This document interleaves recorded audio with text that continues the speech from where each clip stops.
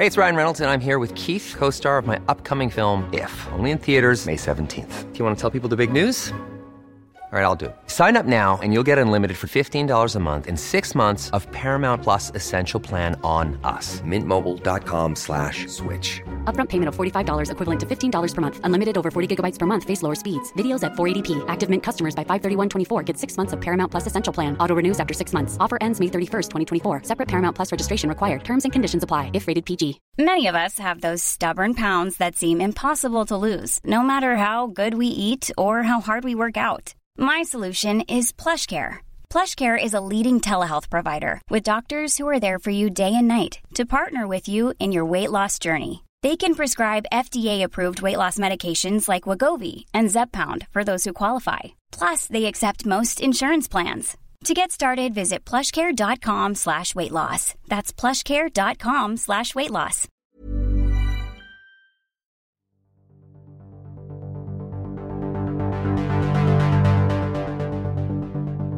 Wandsworth's new council vetoes a development for lacking affordable homes. Right to Buy takes its first bite out of Sterling Prize-winning Goldsmith Street.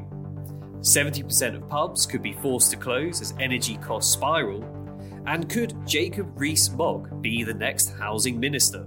My name is Merlin Fulcher. I'm an architectural journalist, and I'll be bringing you a roundup of this week's top London architecture news. Welcome to The Lundown. My guest this week here at Bureau in Design District is Owen Hatherley. Owen is a journalist and author of Red Metropolis. Welcome to the show. Mikael Rich's Sterling Prize-winning housing project in Norwich will soon see its first home sold off under Right to Buy, amid growing outrage over government plans to expand the policy. This story was covered in the AJ this week. The first ever council housing scheme to win the RIBA Sterling Prize and only the second ever housing project, Goldsmith Street was described as a, quote, modest masterpiece and celebrated for its low energy design and generous community spaces. So far in the year 21 to 22, 159 homes owned by Norwich City Council have been sold under Right to Buy. Councillor Gail Harris, Norwich City Council's cabinet member for social housing, said, quote, as a council, we remain committed to building high-quality social housing to increase the number of affordable homes in the city, but we face a huge challenge due to the numbers lost through Right to Buy each year. The restrictions around the use of money we're able to keep from Right to Buy sales make our endeavours to make a net gain even more difficult to achieve. Councils currently receive only 30% of any sales of properties sold through Right to Buy, with the remainder going to central government.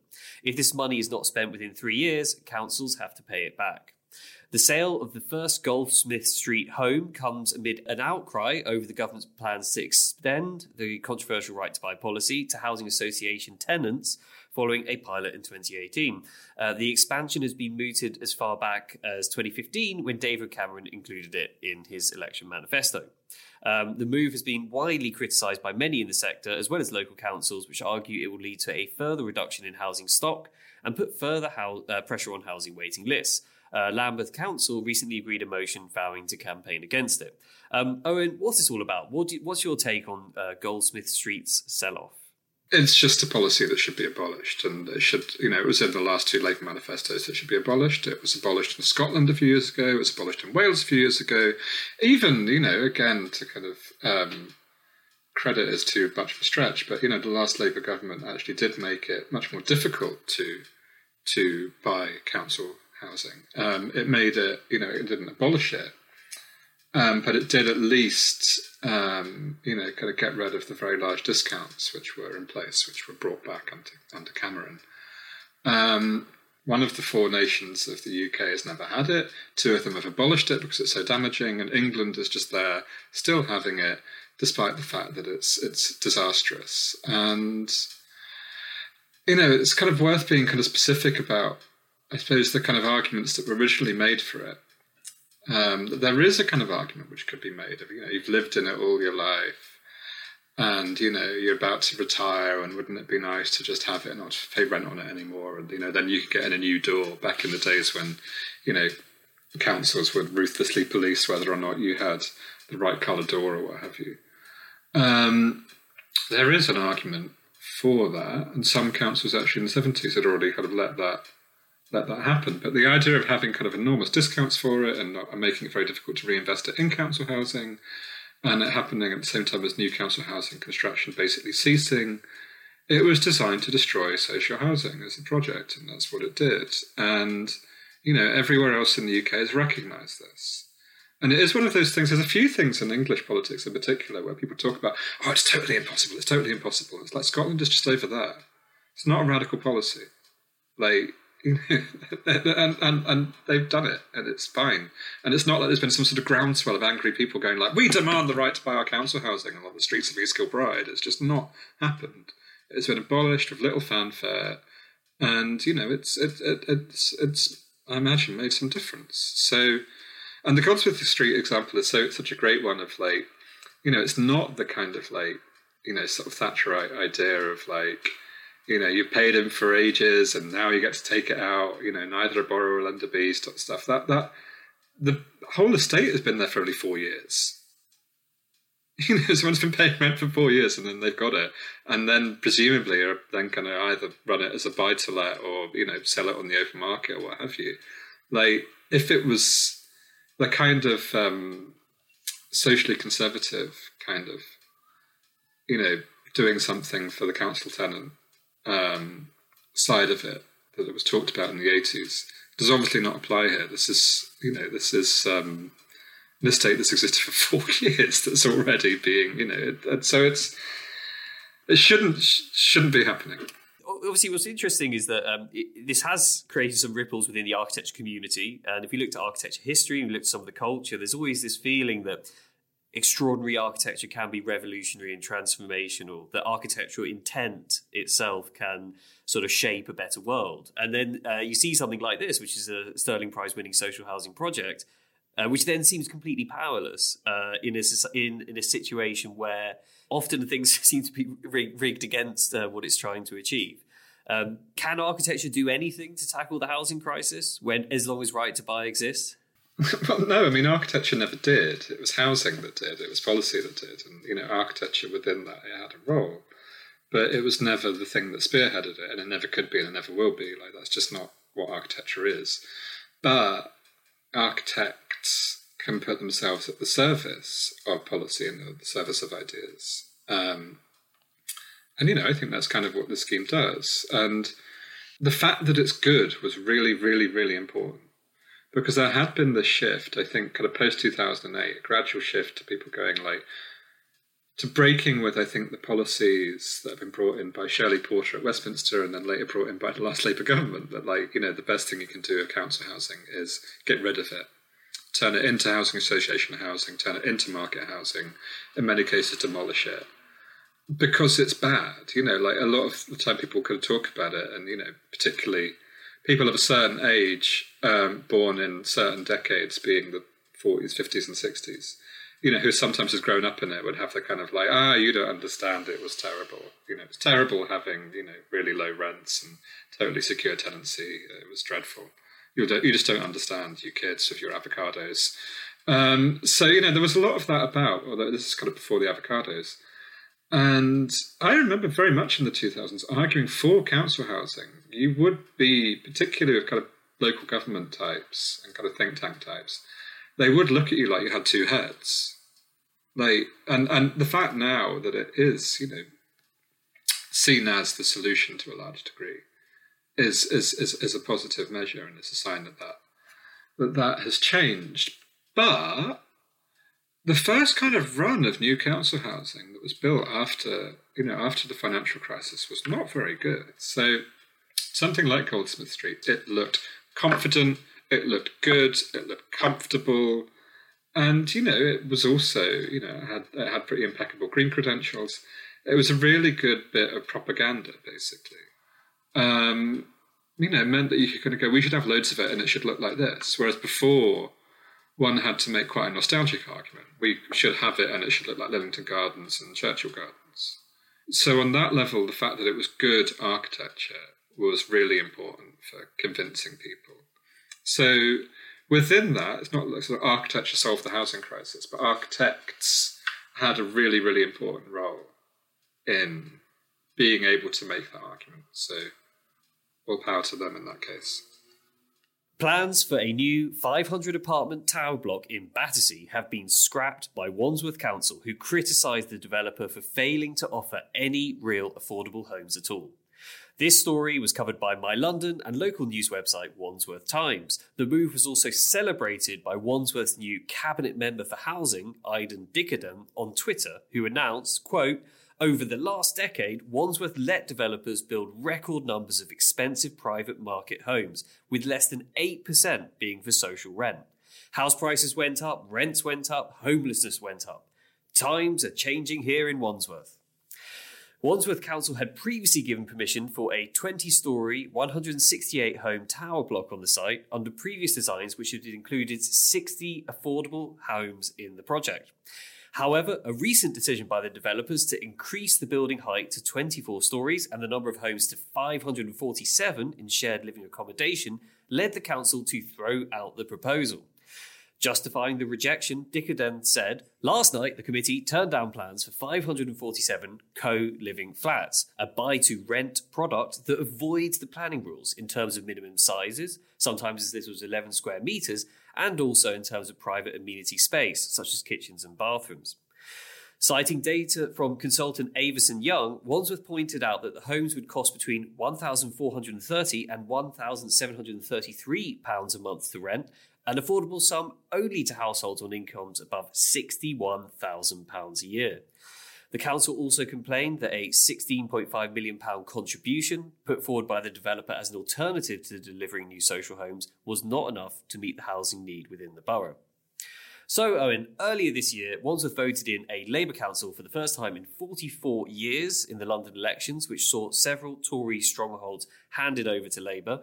What's the significance of this latest move by Wandsworth's new Labour council to block this development on grounds of insufficient affordable housing? Well, although I'm sure it's rooted in the specifics of that particular scheme, it does send a message that the rot has to stop. We've all sort of been to that kind of chunk of Riverside, southwest London, in which, in an area and in a city with a profound crisis of housing affordability, there's this huge quantity of houses, or rather flats, that nobody can afford. Many of them sitting empty, most of them, extremely poor quality, or very poor public spaces, and it's in many ways the damage is already done, but at least it kind of lays down a kind of marker of we're not just going to let this happen anymore, which is good to see. What's interesting in London, in many cities, we've gone through a multi-decade consensus where social housing, affordable housing, is always delivered through this partnership of public and private. The private developer goes, they build something that makes them a lot of money, and as part of the giving back to the local community, they give a small slice of something that's useful for the housing need. Now, what it appears to be happening here is that Wandsworth New Council is taking a bit of a stronger approach to that. They really try to get more out of that deal. But can developers be strong-armed into providing more affordable housing, the type of genuinely affordable housing that we really need? Or should councils like Wandsworth, will they inevitably need to take matters more into their own hands and build themselves?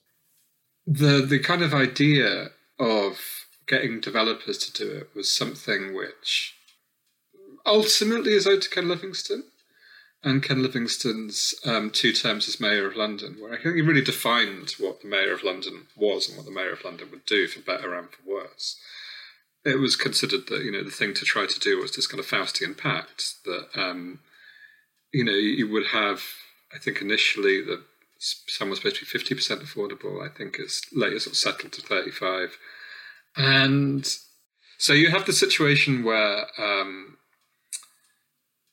those sort of laws got passed, and obviously they got kind of redefined under David Cameron to mean 80% of market rent was the definition of affordable housing, which of course immediately meant that huge quantities of London's working class and then actually middle class people couldn't afford affordable rent. To make sure that they did the absolute bare minimum. And the absolute bare minimum would mean, for instance, most frequently studio flats. So you'd get a layer of studio flats, and those were the affordable flats. So obviously that meant that no one who wasn't a single person could actually live in the affordable housing. Certainly families couldn't.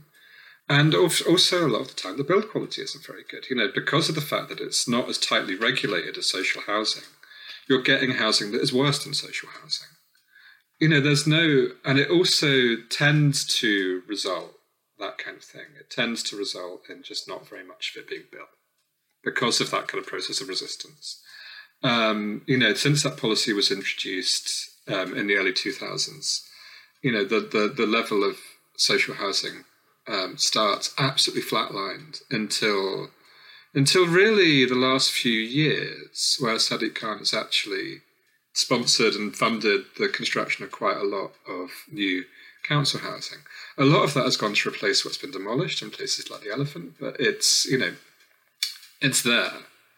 So I think the tide is turning quite a lot on that sort of thing. And the idea that the only way you can get it is to squeeze a bit of social housing out of Lend-Lease. People look at schemes like the Elephant and Castle, where that was the plan, where in the end, you got about a dozen social rented units on a site that used to have thousands, and they've kind of gone, well, this isn't working out, is it?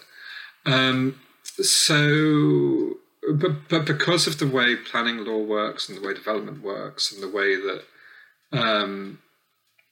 particularly the way the process of calling in works, often you do have to and particularly a new council that's coming in, that's dealing with everything that was already on the desk, you are having to kind of deal with that, having to do that process, having to do that kind of like, well, we don't think it's good enough because of X and Y.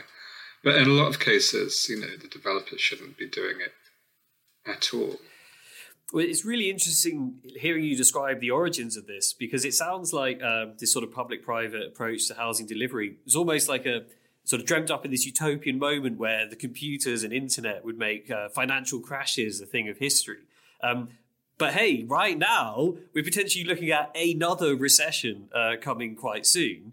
Do you think, are we witnessing like a real turning point? We could see lots of councils, also Conservative councils in London and others, taking a similar approach to what Wandsworth is doing. Or is this just a sort of a canny, opportunistic move to say something about a project somebody thinks might not ever get built anyway? I mean, there's only, 2-3 Conservative councils left in London anyway. But I think for various reasons, for which probably I'm in a very, very small way responsible, people now associate council housing a great deal with the left, but a ton of it was built by Tory governments in the 30s and 50s. Far more than was built by the Labour government of 97 to 2010. One of the things that's a response to is the fact that the borrowing cap was lifted by Theresa May when she was Prime Minister. So that meant that the kind of that was introduced in the 80s under Thatcher, and it made it very, very difficult for councils to borrow to build, even in situations, such as the sort of post-2008 period, where interest rates were next to nothing.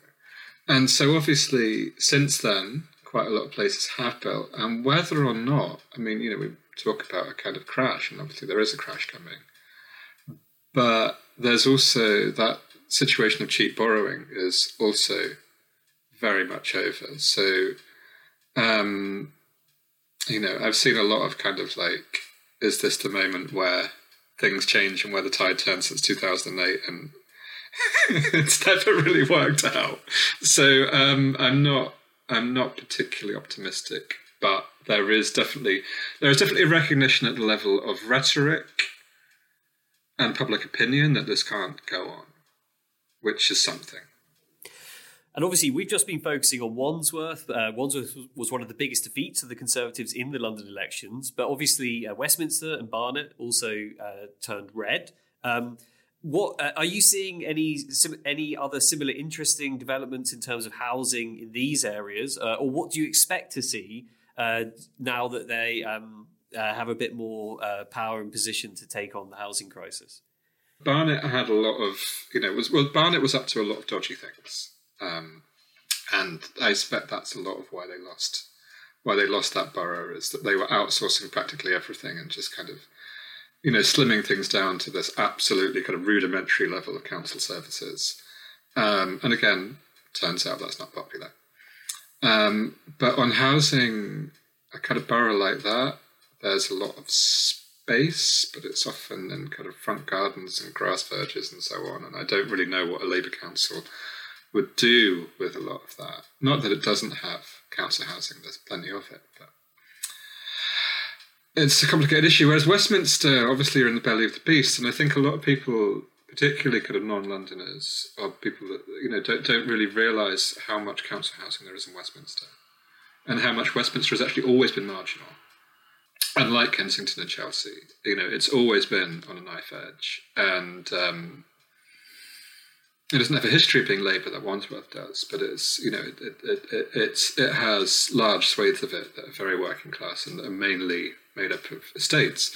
In many ways, actually, that area is a great example of what council estates are for in a city like London, because of the fact that there's absolutely no way those people would be able to live in Pimlico or off the Edgware Road or what have you, or Victoria, were it not for the fact that they were in the protected enclave that is council housing. So it's already got loads of really good social housing. Some of the best, in fact, things like Lillington Gardens and Churchill Gardens, really, really iconic social housing. It also doesn't really have anything in the way of gap sites or brownfield or anything like that where you would build anything new. But at the very least, I think it's a place which could, do a lot better with what it's got, could renovate it and look after it a lot better than they have. And just speak more about it. Isn't it great that we've got all of this stuff? Up to 3/4 of pubs and breweries in the UK face closure as energy and living costs put an industry still recovering from the pandemic in a dire financial crisis. This story has been picked up across the national media, including by the BBC, Independent, Guardian and LBC. The bosses of 6 of the largest brewing and pub companies, owning nearly half of the UK's 47,000 pubs, have penned an open letter to the government urging them to take action now to avoid, quote, real and serious irreversible damage to the sector, which employs 940,000 people. Businesses, unlike private households, do not benefit from a regulated energy price cap. Not that many of us are apparently benefiting from that cap either, but that means there's no ceiling on what suppliers can charge for gas and electricity to businesses. The CEO of Green King, Nick McKenzie, said, quote, "We could face the prospect of pubs being unable to pay their bills, jobs being lost, and beloved locals across the country forced to close their doors, meaning all the good work done to keep pubs open during the pandemic could be wasted." McKenzie added that one Green King tenant has seen their energy bill jump £33,000 for the year, as others report they're struggling to find suppliers willing to power their venues. William Les Jones, managing director of JW Lease Pub Group, said, quote, "We have publicans who are experiencing 300% plus increases in energy costs, and some energy companies are refusing to even quote for supply. In some instances, tenants are giving us notice since their businesses do not stack up with these energy costs." These are not just pubs, but people's homes and the hearts of communities they sit in.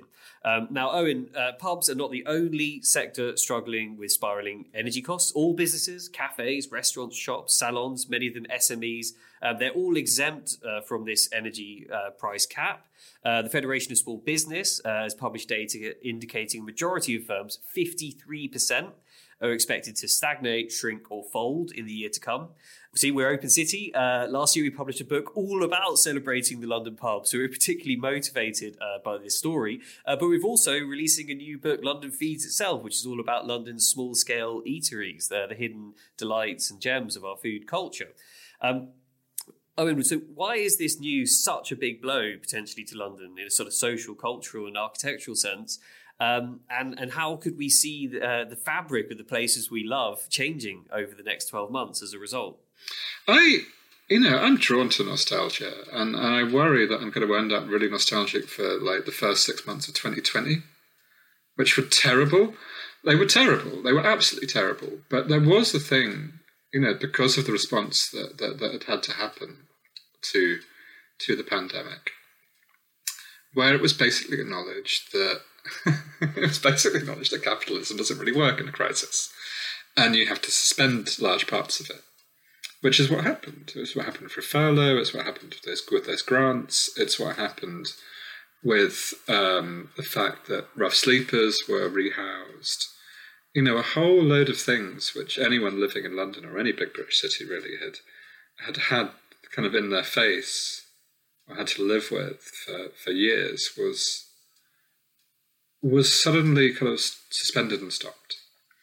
And I think in many ways, the kind of from like autumn 2020 onwards, there's been a really concerted effort to put the genie back in the bottle and convince people that could never happen, did never happen, and we can learn absolutely nothing from it.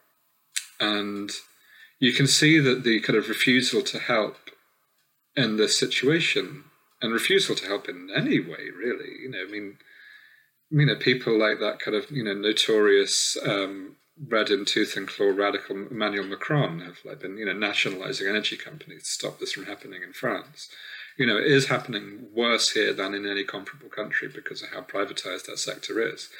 And not only that, we're then basically going that, just accepting, it seems the government, they're accepting that this is going to just destroy people's lives and livelihoods on a gigantic scale.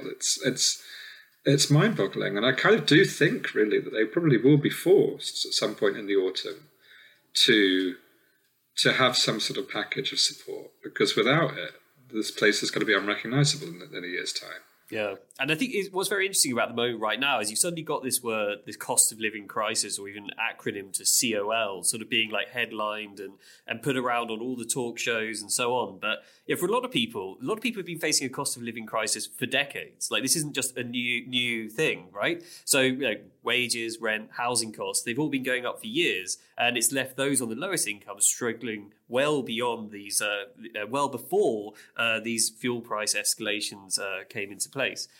Is this like a very much a kind of crisis, which is it's become a crisis because it's impacting the kind of middle classes are suddenly feeling the bite in a way that they'd managed to scrape through? Suddenly their favourite noodle bars shut, and they're like, what's going on, or risking being shut? And is this something that is very unique to London in the fact that we have so little resilience in a big sector of society? Yeah, I mean, that question of lack of resilience is really, really striking. And you could see that a lot over the summer.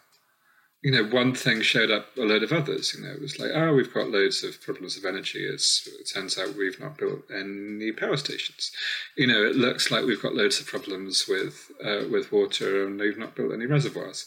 There's just a load of really, really basic forms of investment that have just not happened.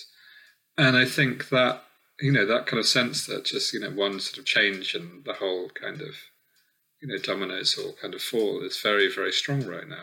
And I don't think it's a particularly middle class thing. It will affect noodle bars, it will affect kebab shops, it will affect pubs, it will affect, small white van man type businesses. It will affect absolutely everyone, which I think is one reason why people kind of, why the poll tax is being brought up quite a lot as a comparison, because that was a similar thing insofar as it affected everyone.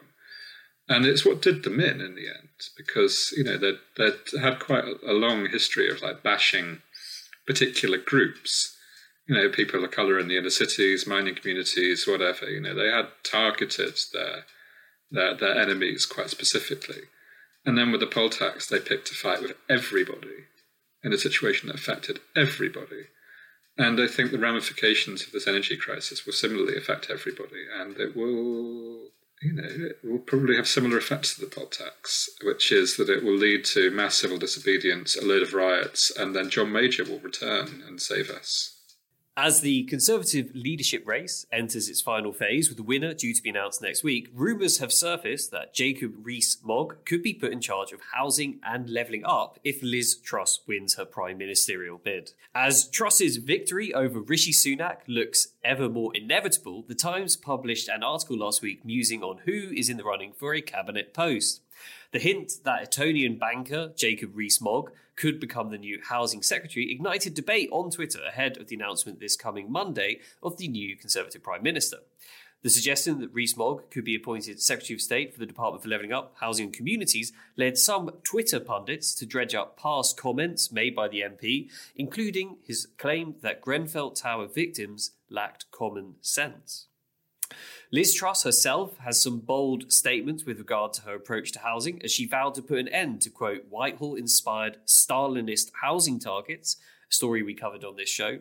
The new Conservative Party leader will be announced on Monday, 5th of September, when Parliament returns from its summer recess.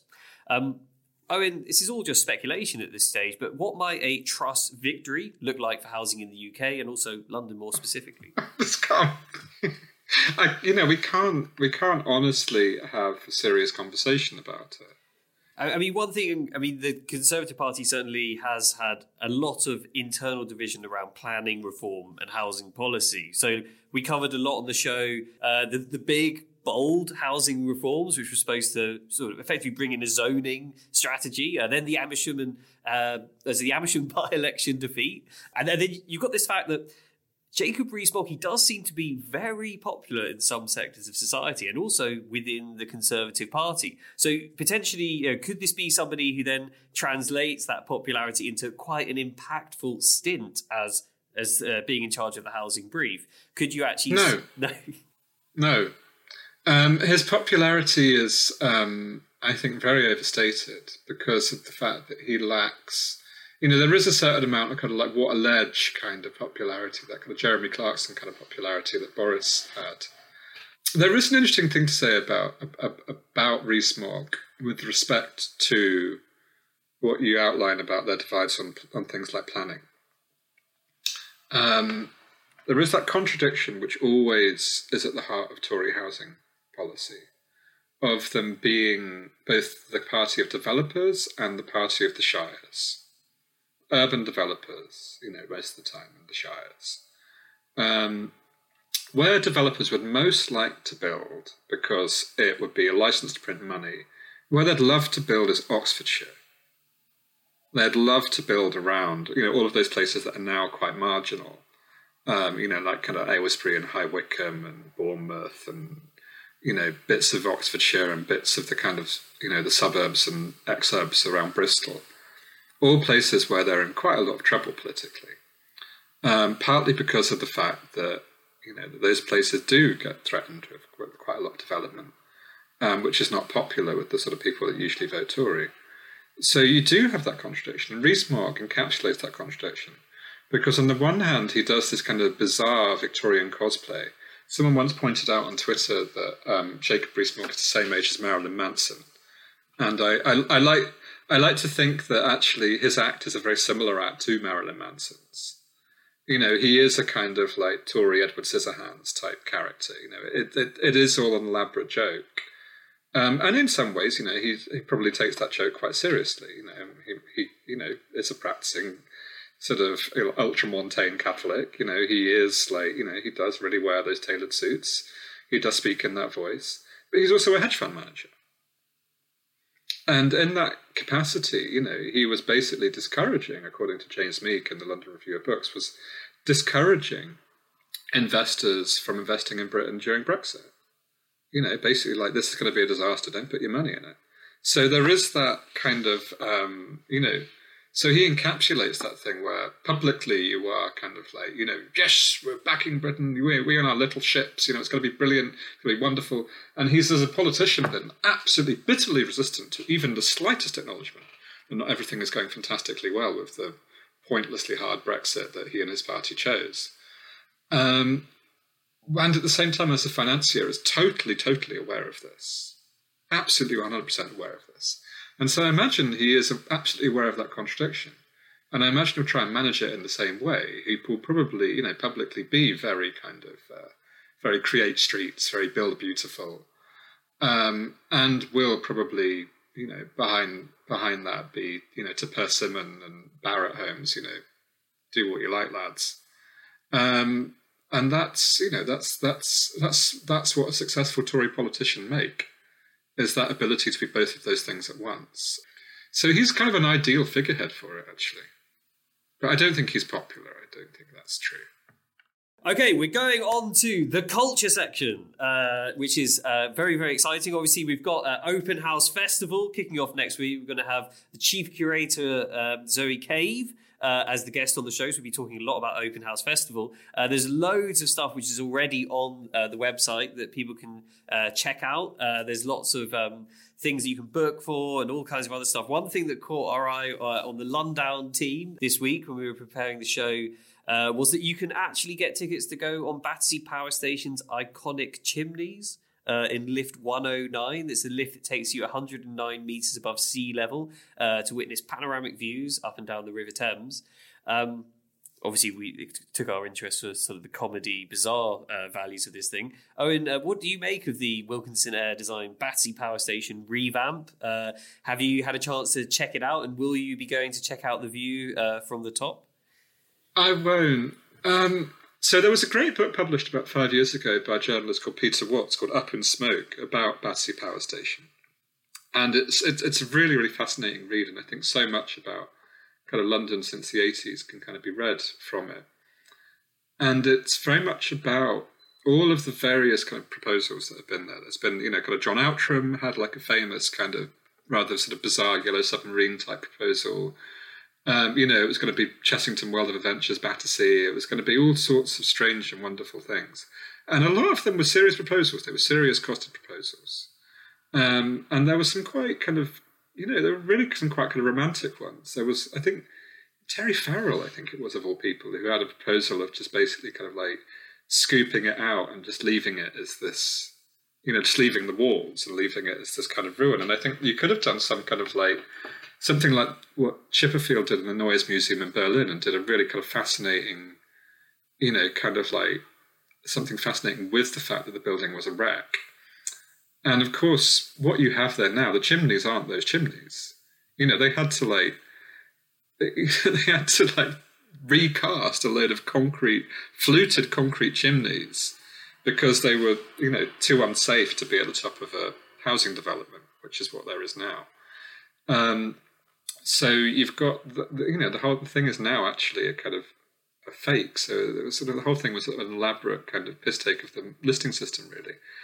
And now you've got this. And the reason why you've got this is actually brings us right back to the thing we started with, which is Wandsworth Council, which is that they were sceptical for a long time about all of these proposals, about whether or not I think they'd be able to get a lot of kind of rateable kind of value out of it, whether or not, there was enough housing there that they thought the site should have. And developers as well, a lot of them fell through financially because of the fact that if you're kind of marketing it as luxury housing and you want a luxury development there, it's not fantastically well connected. There's a couple of railway stations quite nearby, but you have to walk for 10 or 15 minutes through some council estates to get there. So, kind of everything was sacrificed to this really staggeringly banal proposal, which is what we've got now. And it was just the absolute, you go through that book and the single worst idea that has ever been for Battersea Power Station is the one that won, the one that was finally built. It was the most banal, the most uninteresting, the most money-making, the most damaging to the building's fabric, the one that kind of crowded it in most for flats. That's the one that actually happened. And I will not be going there, sir. Well, there you go. Owen, it's been an immense pleasure to feature you on Lundown. Thank you so much for being on the show. It's always fantastic, insightful and inspirational. You're very welcome. I hope you can join us again sometime soon in the future. I hope so. All right. Thank you. You've been listening to The Lundown, a show from Open City rounding up the big stories in architecture and the built environment each week in London. If you've enjoyed the show and want to know more about any of the stories we've discussed, we recommend subscribing to The Architect's Journal, which has covered all these issues and many more too. You can find the show on Twitter or Instagram at OpenCityLondon, or by using the hashtag Lundown, LNDDWN. Open City receives no public funding, so if you want to support our work, please go to open-city.org.uk/support and sign up as an Open City friend.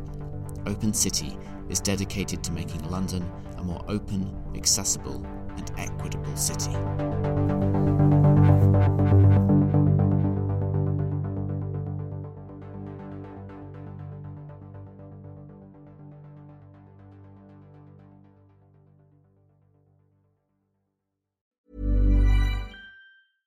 Even when we're on a budget, we still deserve nice things. Quince is a place to scoop up stunning high-end goods for 50 to 80% less than similar brands. They have buttery soft cashmere sweaters starting at $50, luxurious Italian leather bags, and so much more. Plus, Quince only works with factories that use safe, ethical, and responsible manufacturing. Get the high-end goods you'll love without the high price tag with Quince. Go to quince.com/style for free shipping and 365-day returns. Even when we're on a budget, we still deserve nice things. Quince is a place to scoop up stunning high-end goods for 50 to 80% less than similar brands. They have buttery soft cashmere sweaters starting at $50, luxurious Italian leather bags, and so much more. Plus, Quince only works with factories that use safe, ethical, and responsible manufacturing. Get the high-end goods you'll love without the high price tag with Quince.